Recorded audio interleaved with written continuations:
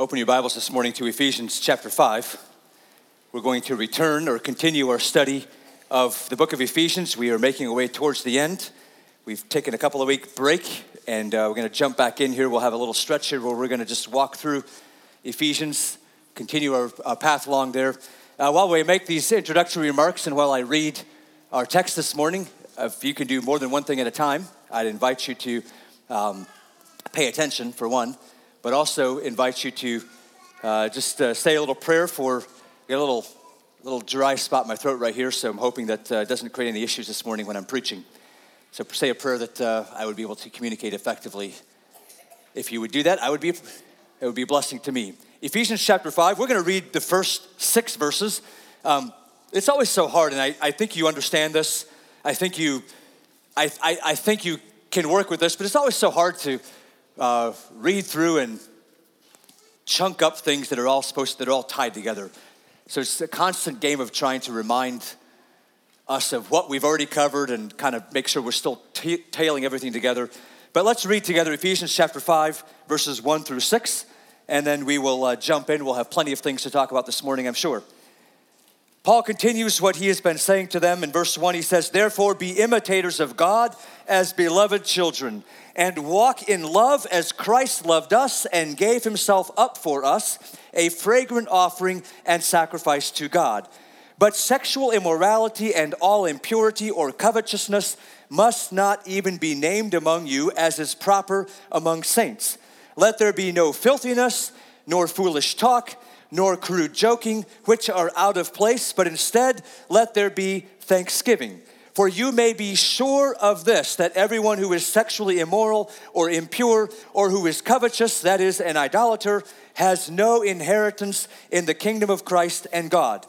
Let no one deceive you with empty words, for because of these things the wrath of God comes upon the sons of disobedience." Lord, thank you for this short text we're going to have this morning. Thank you for the word that you've given to us. Thank you for the letter in which it fits. Thank you for the way that you've been instructing us. And I ask for nothing different this morning.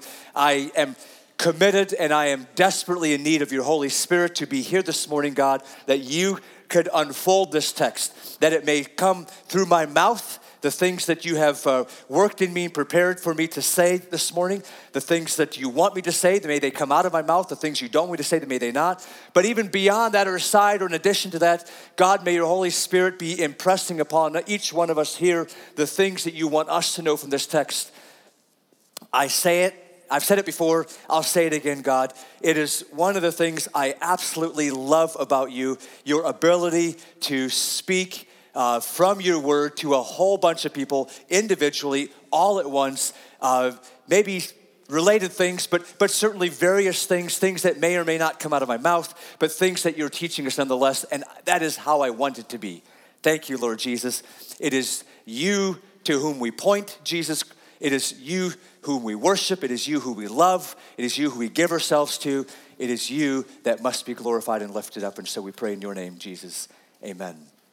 Well, let's jump in because, that's a good place to start, but let's jump in with the very first verse. As he's coming on the heels of, I'm just going to remind you of some things we've talked about. As he's coming on the heels of this process that I brought to you that said as the Holy Spirit begins to enlighten our eyes, before we're in Christ, before we know who God is and what Jesus has done for us, before we're aware of those things, we walk in darkness. We think we know things. We think we have things figured out. We think we know how this stuff all looks. We think we know who we are. We know all this stuff, and we're in darkness. We're ignorant. Our hearts are hard, is what Paul has said. This is referring back now a little bit in chapter 4. But there's this process that goes on where the Holy Spirit begins to illuminate to us where we are ignorant or where we're not understanding something correctly.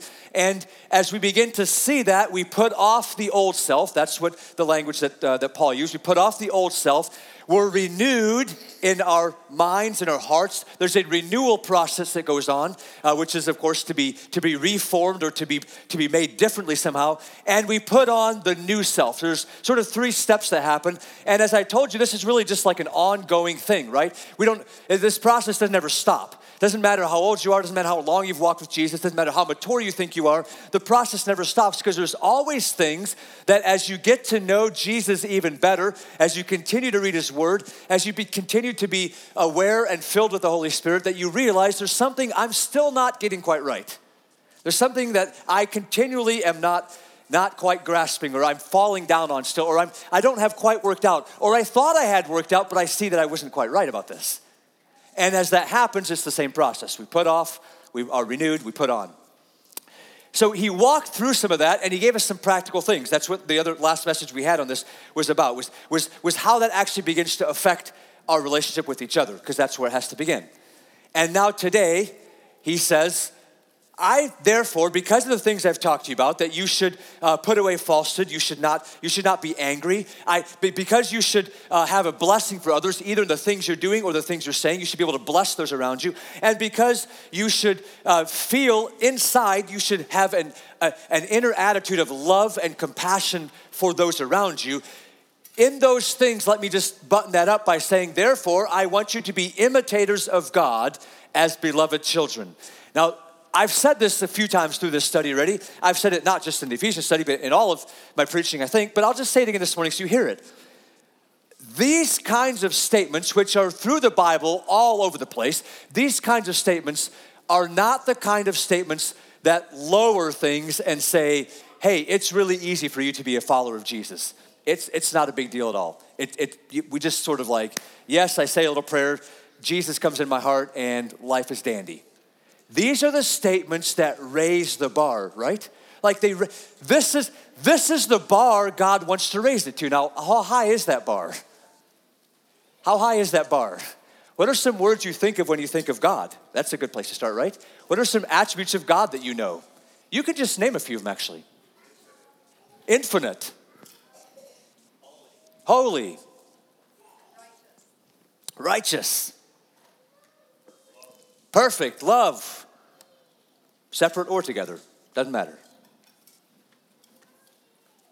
That's the bar that he's raising. Maybe somebody started saying that. That's the bar he's raising us to, right? We are supposed to be imitators of God. The Greek word for imitators, a word that may sound a little bit familiar, it's the word mimetes, which of course means to be an imitator or to mimic. That's where we get the word, at least in some sense, we get the word mimic from, to mimic. We are to mimic God. Now, this isn't we're not looking at this morning, and we finally got to chapter 5 of Ephesians, almost to the end, and finally Paul throws this big thing that he's not been talking about in our face and says, here's really where I'm at, guys, because he's actually already said that. Remember when I talked about that whole put off, be renewed, put on? At the end of the put on sentence, he said this, that we're supposed to put on the new self, which is created. This is how God created you to be, by the way, you and I, created after the likeness of God in true righteousness and holiness. So he's actually already, in a sense, told us that that's what he wants.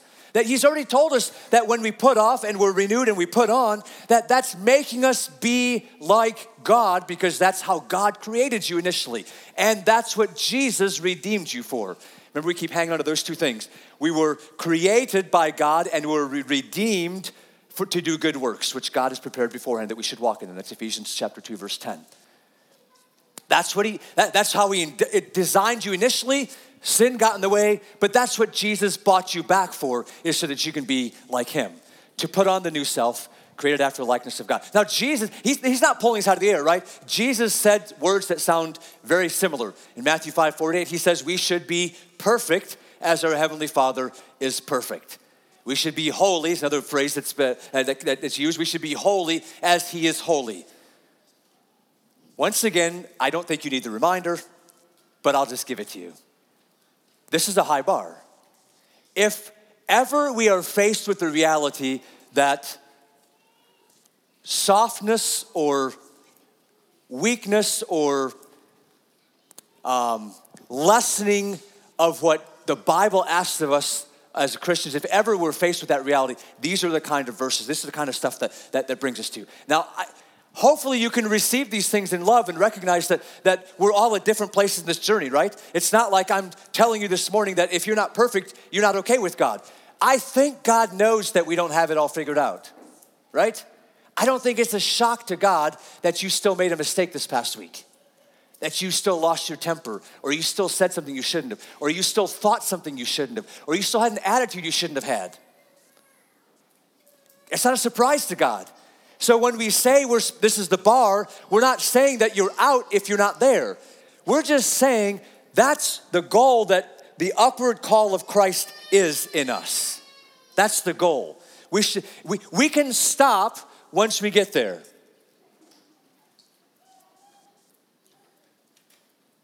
You caught what I just said, right? So when do you get to stop growing in Christ? When do you get to stop growing in Christ? In heaven. Thank you. In heaven. When the Lord comes back or he calls me home. We should be imitators of God, but let me just point out one other thing that I think should be very helpful to us. Paul is very specific in this phrase, and I've been focusing on the first part, but did you catch the last little phrase he said in that verse 1? Just look back again at verse 1. Therefore, he says, be imitators of God as beloved children.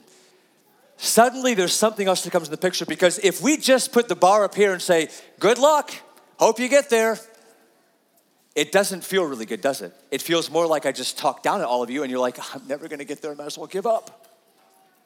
But he's telling us, this is where we're going, but we should keep getting there. We should see ourselves as beloved children, as children that God loves. So we should be, as all children tend to be, by the way, children tend to imitate their parents. That's what I talked about Mother's Day last week in my sermon, is that children tend to imitate their parents. So we should imitate our Father. That's all he's saying. We should imitate our Father, and the imitation happens most strongly when we know how loved we are. Now, that's actually good parenting advice as well, by the way. If you want to have your children follow Christ, first of all, you should be following Christ. That sounds a little bit like to make disciples, you have to be a disciple. You make them, you teach them to obey, right? It all fits together. But if we want our children to follow Christ, we should follow Christ so they can imitate us. And that imitation will happen in the strongest context when they know how loved they are, when they know they are beloved children, because that's how it works with us and God. When we love God, when we recognize God's love for us, it allows us to live in this relationship, to grow up to this high bar, so that when we fall short of it, we come back to our daddy over and over again and say, Dad, I'm still learning. I'm still growing. Help me. Instead of running away and saying, my dad never wants to see me again. When we understand the love that God has for us in Christ Jesus, we don't run away when we mess up. We run to when we mess up. Now, that's really hard for us. And I don't think there's a single person sitting in this room this morning that cannot acknowledge that at some point in their lives they have done the wrong thing. They've run away when they messed up instead of running to. But when we begin to understand that we're beloved children, I think it's the opposite response is what happens. And love does something. When we begin to understand the love that God has for us, it does something inside of us. Well, it gives us a whole lot of security for one, and that's not part of the message this morning, so we're not going to go into it. But it does something. What I really want to get to is verse 2, because that's the next point I want to make. By the way, you have on the back side of your handout, of your bulletin, I should say, you have a handout if you didn't already discover it or don't already know about it. If you want to take notes or follow along, it just gives you all the scriptures we're going to cover. Verse 2, he says, this is what this looks like. If you want to imitate God, this is what it looks like. It looks like Jesus. It looks like walking in love as Christ loved us and gave himself up for us, a fragrant offering and a sacrifice to God. Now, there's a whole lot of theology in that verse that we're not going to have time to really dig in, but I want you to understand that Jesus Christ loved us, but when he gave himself up, it was actually a sacrifice to God. Just like every sin is first and foremost committed against God because it's his standard of holiness, not against other people, in the same way, every sacrifice given up, even for other people, is first and foremost a sacrifice to God because it's to him. It's in his image we're created. You understand that? It's by him we're redeemed. We belong to him. It's part of the ownership thing again. We should walk in love as Christ loved us and gave himself up for us. And I want to stop right there. You may have heard me say this before, but if you have, forgive me. I'm going to say it again because it's something that I think has to be drummed into our heads and we should hear it over and over and over again. It should be the call of our lives to see the connection between that word love and that word give. It shows up in Scripture all over the place. We should walk in love as Christ loved us and gave himself up. What happens right there is that Paul just laid out for us what happens when we actually love people. We give ourselves up for them. And again, this connection is made in several different places. Well, we're going to read it again in chapter 5 of Ephesians as we get to the last part of it, but we're going to leave that one alone because we're going to go to the verse that all of us know. Every one of us could probably quote. And then we're going to see the same connection. John 3:16 says, for God so loved the world that he gave. Right? I mean, you can keep reading there, but he gave. God loved, and so he gave. We need to start seeing that those two are inseparable. They're two sides of a coin that you can't pull apart. God so loved the world that he gave his only son, that whoever believes in him should not perish but have eternal life, have everlasting life, depending what translation you're reading. So God loved you, and God loved me, and God loved the entire world, and so he gave his son. Now, God was not alone in this task. In his letter to the Galatians, Paul says that Jesus picked up this theme of love and give, and he says, Paul saying about himself, that I've been crucified with Christ. It's no longer I who live, but Christ who lives in me. And then he says, the life I now live in the flesh, I live by faith in the Son of God, in Jesus, who loved me and gave himself for me. God loved us and gave us Jesus. Jesus loved us and gave himself up for us. Love, give. Love, give. When God loves, he gives of himself. When Jesus loved us, he gave of himself. If we're to be imitators of God, we're to walk in love as Christ loved us and gave himself up for us. If we're going to say we love God, what does that mean we should do? Let's make sure we're tracking and following through and following the logic as we go here. If we say we love God, what does that mean we should do? We should give ourselves up for him. That's why Paul wrote in Romans 12, we should, it just went out of my head. Anybody know what Romans 12, 1 and 2 says?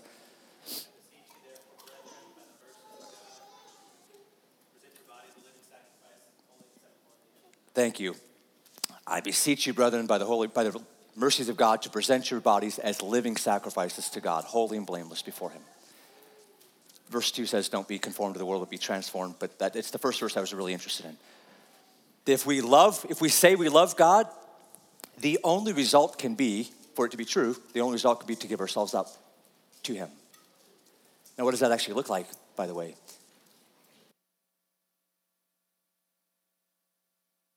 What does that look like? What did it look like for Jesus to give himself, to love God, love his Father, and give himself up? What did that actually mean? What did he actually do? Who did he actually give himself up for? For us, right? Might I be able to suggest to us this morning that if we want to claim that we love God, and therefore we must give ourselves up to him, first of all, that the actual, tangible, real, applicable result of that is that we actually give ourselves up for each other. Because that is loving God and giving ourselves up to him. That's how it's expressed. You see the kind of nonsense we get ourselves into? Oh, I love God. I give to him everything, but I can't get along with them. I won't give them anything. I won't forgive that person. I'm not going to share anything I have with them. I don't like what they do. Do you see that kind of nonsense? How we somehow think we can divide that and say that this is perfect and doesn't matter? Actually, I kind of say that because that's what John wrote. By this we know love, that he laid down his life for us, and we ought to lay down our lives for our brothers.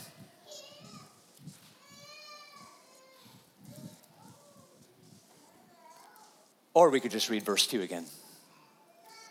We walk in love. We are to walk in love as Christ loved us and gave himself up for us, a fragrant offering and sacrifice to God. Again, this is not stuff that Paul hasn't already been talking to us. In fact, notice how he's been driving up to this whole thing to start with. Back in chapter 3, Paul prayed that we would know the love of Christ, that we would get to know how much Jesus loves us, so that we could be filled with all the fullness of God. That actually sounds like so that we would be like God. That's actually what he means by that. We would know the love of Christ so that we'd be filled with all the fullness of God. That's actually just what he restated in verse 1. We should be imitators of God as beloved children. At the beginning of verse 4, he says that we should walk in a manner worthy of the calling to which we've been called. And the result of that, the first thing he pointed out about that, is that that means with all humility and gentleness and patience, we are bearing with each other in love. Funny how that's the first place he went. And I made that exact same comment when we got to that place in the text. But the first place he went was how it has to do with how we treat each other, what we do with each other. And then we went on through chapter 4 in Ephesians, and it says that we should speak the truth, or we should be truth in love, so that in every way, all of us together are growing up into him who is the head, into Christ. That we're maturing, that we're all growing. In some sense, Paul is simply restating what he's already been driving towards and bringing in bit by bit by bit by bit and bringing it all together and saying, here's really what I'm trying to conclude for all of you, which is necessary because he started covering a few practical things. We're going to get to a few more very practical things like husbands and wives and children and jobs and bosses and all kinds of stuff about living life that's going to come in chapter 5 and chapter 6. We should be imitators of God because we're loved by God, and our response back is to love him by giving ourselves to him first and foremost. But what that really actually means is that we love others and give ourselves to them. It's why Jesus said that the two important commands that on every other command hangs on these two is what? To love God with all that we have and to love others as we love ourselves. I mean, it's just a restatement of all those things. And as you are well aware of, my friends, that does not come easy, does it? Giving yourself up for other people is not the most fun thing we've ever done. It's difficult enough in our homes with our wives and our husbands and our children, isn't it? It's even more difficult in a room full of people that all live differently than we do, or might think differently, or who knows what, might make different choices than we do, are at different places of spiritual growth than we are. It's another level of difficulty, right? And it probably gets even worse if you start talking about all those people out there that are really, really awful and against God and do all kinds of nasty things that I don't even want to get close to, right? Are you really serious that I'm supposed to be giving myself up for them?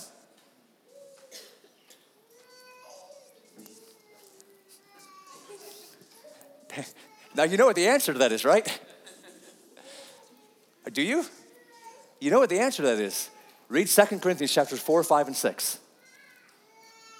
I'm serious. If you're not sure about it, read 2 Corinthians chapters 4, 5, and 6 and see the answer about whether we're really supposed to give ourselves up, not just for my wife and my children, which is going to be what we're going to get to yet, but also for my church people, which is what we've been talking about right now, but also for all those out there who don't even know Jesus yet.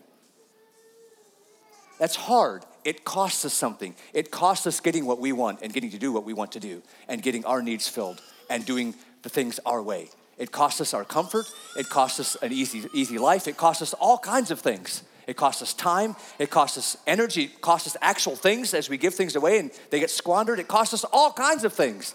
It's why it's called a sacrifice. It's why that Jesus, when he did it for us, was said in verse 2 that he's a fragrant offering and a sacrifice to God. And unbelievably, in those verses or those chapters I just referred to actually just before 2 Corinthians chapters 4, 5, and 6, it says this, that we are, when we do this, when we sacrifice, when we give ourselves up for other people, we are the aroma of Christ to God.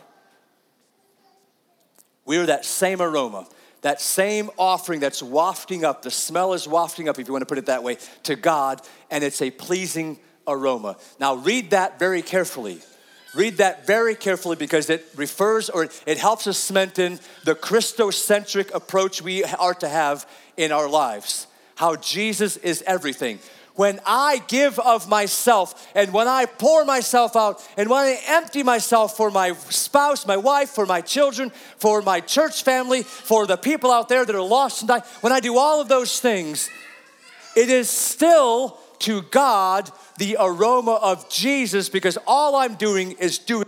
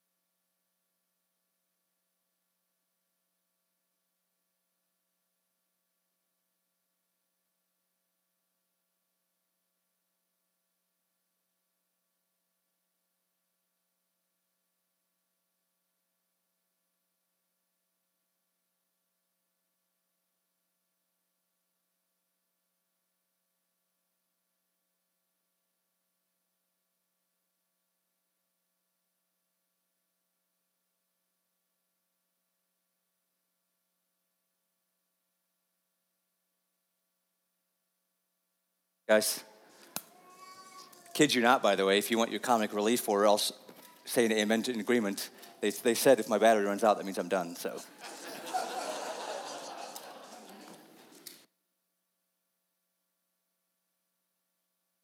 Joke's on them.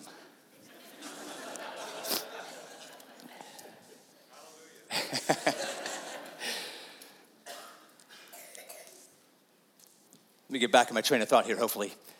There's a flip side to this, right? We can love and give ourselves, or we can say, I'm going to feed myself. And we read this list of things: sexual immorality, impurity, covetousness. What we're going to see, there's actually a couple of verses. We're going to treat them together. 3, 4. It's restated in 5. Let me blow my nose again.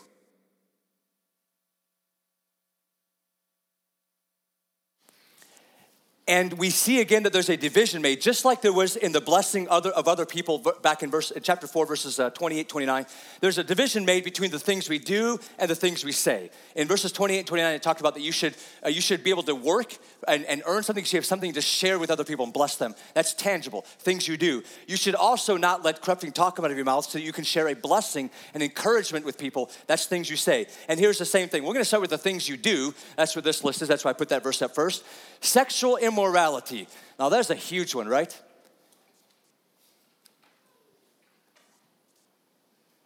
No one said anything.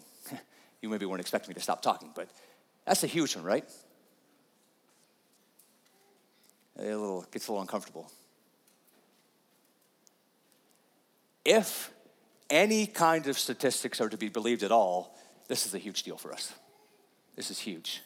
We are not doing so well on this front. We in the church, we're not doing so well on this front. We read what we would think would be unbelievable words when Paul writes to the 1 Corinthians about how they're involved in some sexual immorality, and he's like, I can't believe it. I can't believe you'd even think it would be like this. And we're like, oh, I know, look at the stuff he's talking about. And I think that's kind of,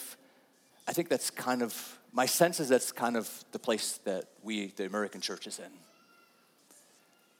That if our eyes are willing to be opened at all, that we are shocked that it's even, that we're everything to be known, that it's even, that's even feasible, that anybody would even think that these things are okay.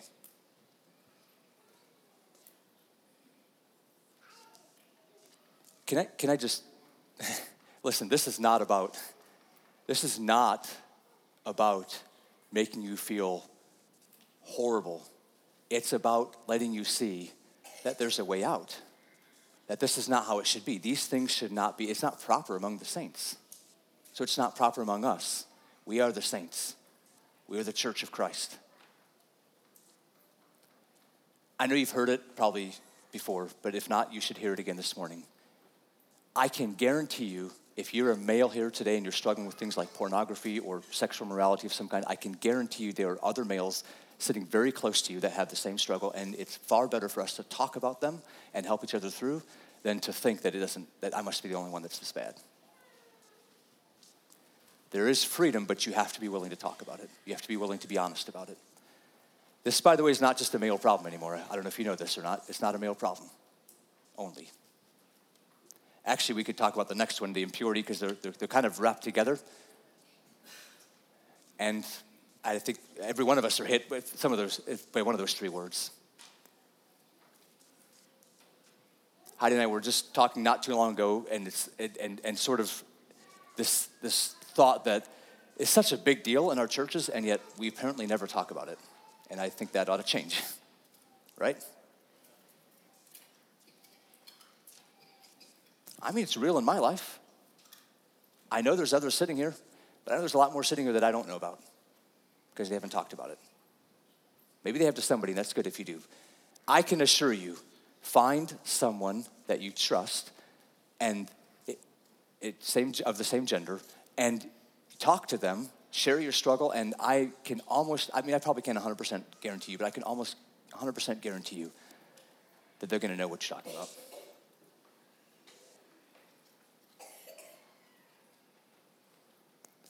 I don't know how else to read these words, brothers and sisters. I can't well, I'm glad my mic is on now because I'm not yelling anymore and I want you to hear me. I don't know how else to read them. There's a contrast set up. We should walk in love, giving ourselves to those around us. And this kind of stuff, feeding our flesh in the sexual realm, is not giving ourselves to other people. It's taking for myself over and over and over again. It's fulfilling the lust of the flesh. These things are not proper for saints. And it's the things we're thinking about. It's the things that we're doing. It's the things we're looking at. It's all of those. I can tell you beyond a shadow of a doubt that Jesus loves you and does not want that in your life if it's there. And he has a path to walk out of it. It's going to begin with some humility. I know it. It's going to take humility on your part to say, I need help. I need a brother to walk with me. I need a sister to help keep me accountable. I find it interesting. I don't know if you ever think about why these words came up. I find it interesting that he names sexual morality and impurity and covetousness. And when you go back to the book of Acts, and you remember when they drafted a letter because they're having a struggle with what they should ask of the Gentile believers? They drafted a letter about what they think they should have to do. Not all this other Jewish stuff, but there's some other stuff they should do. And here's what they wrote in their letter. This is from Acts chapter 15. For it has seemed good to the Holy Spirit and to us to lay on you no greater burden than these requirements, that you abstain from what has been sacrificed to idols, from blood, from what has been strangled, and from sexual immorality. If you keep yourselves from these, you will do well. Farewell. Now, if you look in verse 5, it repeats some of these here in our text. Verse 3 and verse 5 repeat some of the same ones, and you get some of those same ones, right? Things having to do with idolatry, which he's putting the word covetousness with idolatry. Things that have to do with that, being sexually immoral, being impure. That was the prohibition on blood, was the impurity. The focus on the fact that Jesus' blood is pure. That's what's redeemed us. And when we do anything that makes us impure, when we mix anything else in with that, then we are making ourselves impure, and that's not okay. We belong to God. We are marked with Jesus' Holy Spirit. We've been washed and cleansed by his blood. We'll talk about that tonight as we go celebrate communion. This, in fact, is a perfect time to have this discussion, because I want you here tonight at communion. I really do. I want all of you here tonight at communion, and I want you to be able to come with a free and clear conscience that when you partake of the body and the blood of Jesus Christ, that you're not eating and drinking condemnation on your head.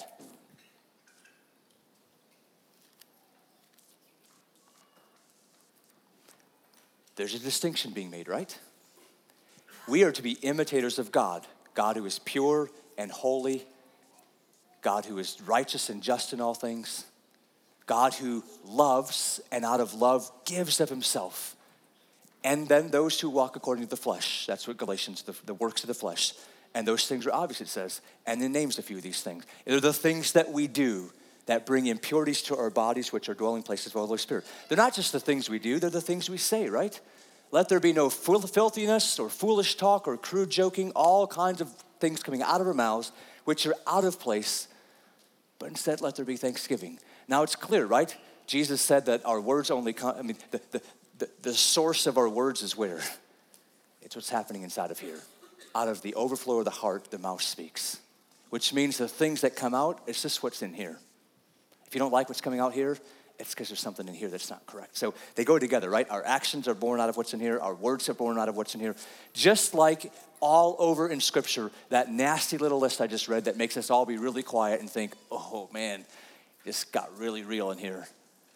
There's all kinds of lists in Scripture that make it very clear that these are not appropriate for God's people. There's all kinds of lists, all kinds of scriptures that talk about what is appropriate for God's people to say.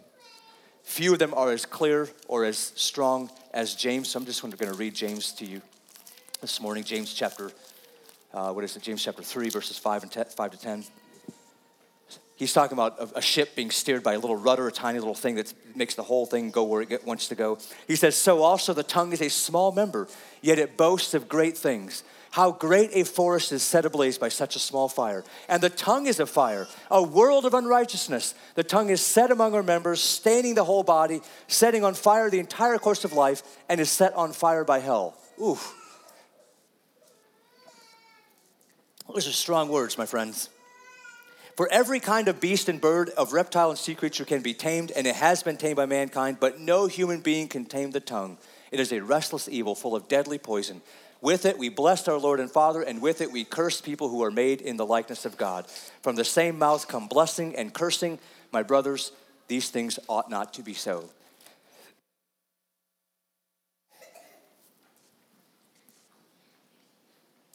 Kind of comes back to what I said before. We can't pretend that we are full of love and a great relationship this way when it's not going this way.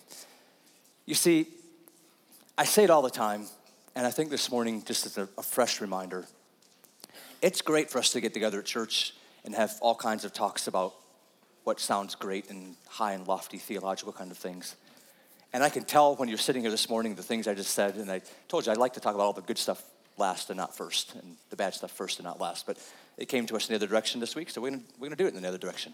I could tell by just the change of atmosphere in the room how easy it is for us to deal with things up here in our head theologically, and how real it gets when we are beginning to talk about what's actually true in our life. But that's the point of why we do what we do, guys. You will not get into heaven based on your right theology. You will not get into heaven because you know all the things that you should be doing. You will get into heaven when you recognize that God loved you and gave Jesus, and Jesus loved you and gave himself for you, and that when we love, we give ourselves back to him and we give ourselves to each other.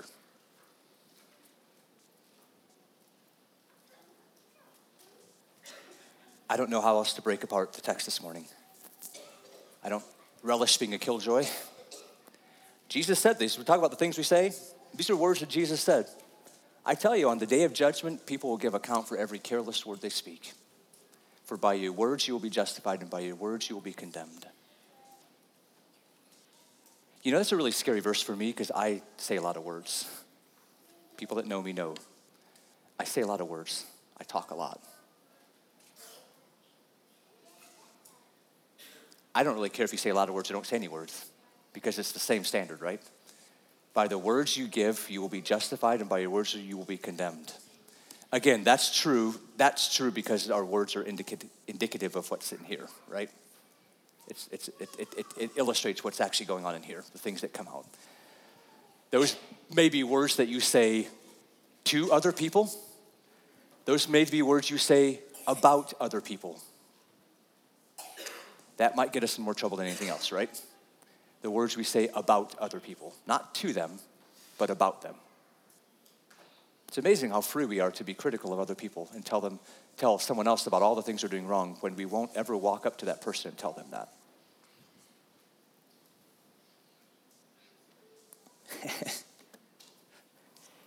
It'd be really nice if I could just sort of take all that, lift it up, and say, let's talk about something a lot more exciting.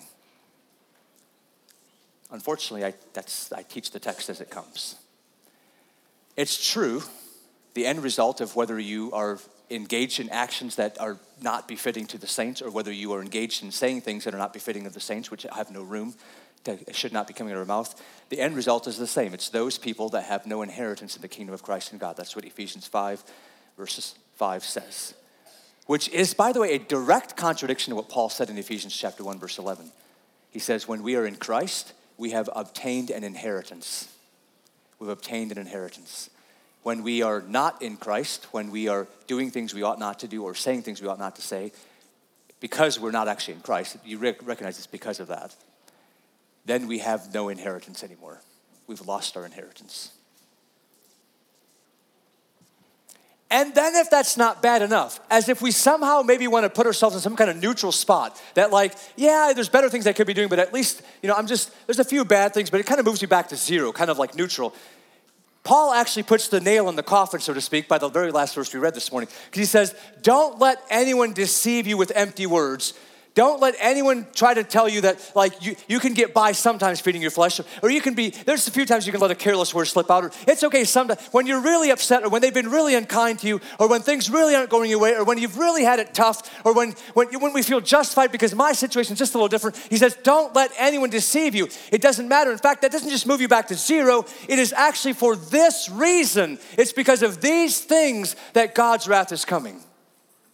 It's not like there's some kind of neutrality here where you can be good or just like, well, some bad things come out. It's actually the bad thing. It's the reason that God is going to pour out his wrath on those things we talked about. The sexual immorality and the covetousness and the idolatry and the words we say, the filthy talk, the obscene stuff, the crudeness, the critical speaking of each other. It's those reasons, the ways that we treat each other and the ways that we feed ourselves and say, I want to do what I want to do and not what you want me to do. It's because of those things. That's the very reason that there will be wrath of God poured out. I mean, we already experience some of that now, but let me tell you, if you read the end of the book, we have not seen anything yet.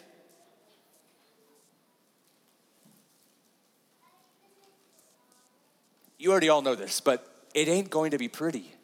When God's wrath is poured out, even more than what we may think it's being poured out now, when that happens, it's not... Read it. Read Revelation and you'll see. Revelation is the climactic book of all the great things that God is going to do. But before you get there, there's a lot of ugly, difficult, horrible, painful, I don't want any part of it kind of stuff going on. Because God's righteous wrath is going to be poured out upon those who do these things, the sons of disobedience. I say all of that this morning. I bring the high bar, I bring the mess we find ourselves in, and sometimes the vast gulf in between. I bring all of that to you this morning, friends, brothers and sisters. I bring it just so that I can beg of you to make a decision to move you from out of this place to this place. To say, today is the day of salvation. Today is the day you can walk through freedom. Today is the day to acknowledge my life is a mess and I need Jesus. And I don't care if that's the first time or the millionth time you've done that. The necessity is still the same. Because you still need Jesus today.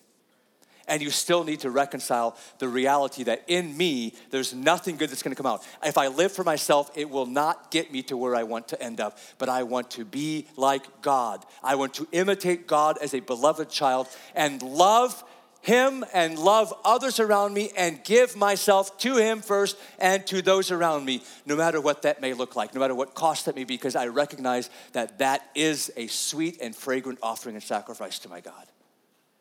That is where I want you to be this morning. I don't really care how you get there. I just beg of you to get there. God, as we pray to you this morning, I don't know what all you're doing here among us. I don't know where people's hearts are at. I can tell by just the change in atmosphere here that the stuff we talked about is real. It's not in some theoretical study somewhere, but it's real. And I know you've given us this precious opportunity this morning to put ourselves in a place of submission to you. And so, God, I just invite you to work here as we close out this service. I invite you, your Holy Spirit, to bring out of us the obedience that you want. Perhaps there's some here this morning that want to walk up front and just kneel down here at the steps and spend some time with you, to make any confession they want, to ask for your forgiveness for anything they want, to do any preparation they need for the service tonight for communion. Perhaps they need to go talk to somebody else after the service. Perhaps they need to go to their knees, perhaps they need to walk out of the room. Perhaps they need to, I don't know, you, Holy Spirit, need to be in charge of us. But I believe if it's true that by our words we will be justified or by our words will be condemned, the words you're looking for is for us to confess that I have no righteousness or ability to save myself, but I need Jesus Christ, and I want Jesus Christ in my room. I acknowledge Jesus as my Lord and Savior. I need him. Those are the words that will justify us. And so I pray this morning, God, as we end this service, that you would do that work in us, that you would bring those words out. And then congregation, I'm just going to stop for a little bit. Brothers and sisters, your heads are bowed, your eyes are closed. I'm going to stop for a little bit. I'm going to invite you to respond to the Holy Spirit as he's asking you to do. If that means walking up front here and praying, please do so. If that means coming and getting me to pray for you, I would be glad to, or getting someone else. If that means walking out of the room, if that means waiting till afterwards and talking to someone, please, please, please do what needs to be done in obedience to the Holy Spirit this morning. If that means speaking out loud that you want Jesus to be your Savior so that you know that your words were justifying you and not condemning you, I would invite you to do that in the quietness that's going to be coming. It doesn't matter if it's out loud. It doesn't matter that it is out loud. I want you to do that if that's what the Holy Spirit is asking of you. It doesn't matter what I think. It doesn't matter what the people next to you think. What matters is what the Lord Jesus Christ knows about your condition of your heart and where he wants it to be.